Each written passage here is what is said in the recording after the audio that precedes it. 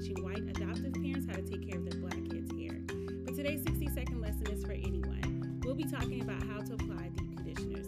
Deep conditioners are treatments that help restore the health of the hair. Remember, healthy hair is a balance of moisture and protein. So your deep conditioner could either be protein rich or moisture rich.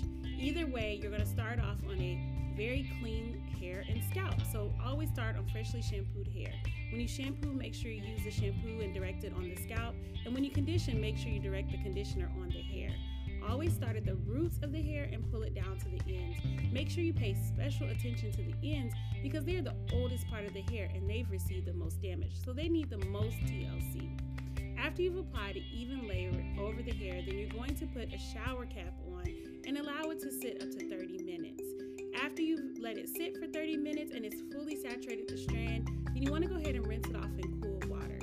Cool water helps close the cuticle and retain a bunch of the moisture and proteins that you just added with your hair care treatment. Oh, that's my time. All right, guys, tune in for the next edition, okay?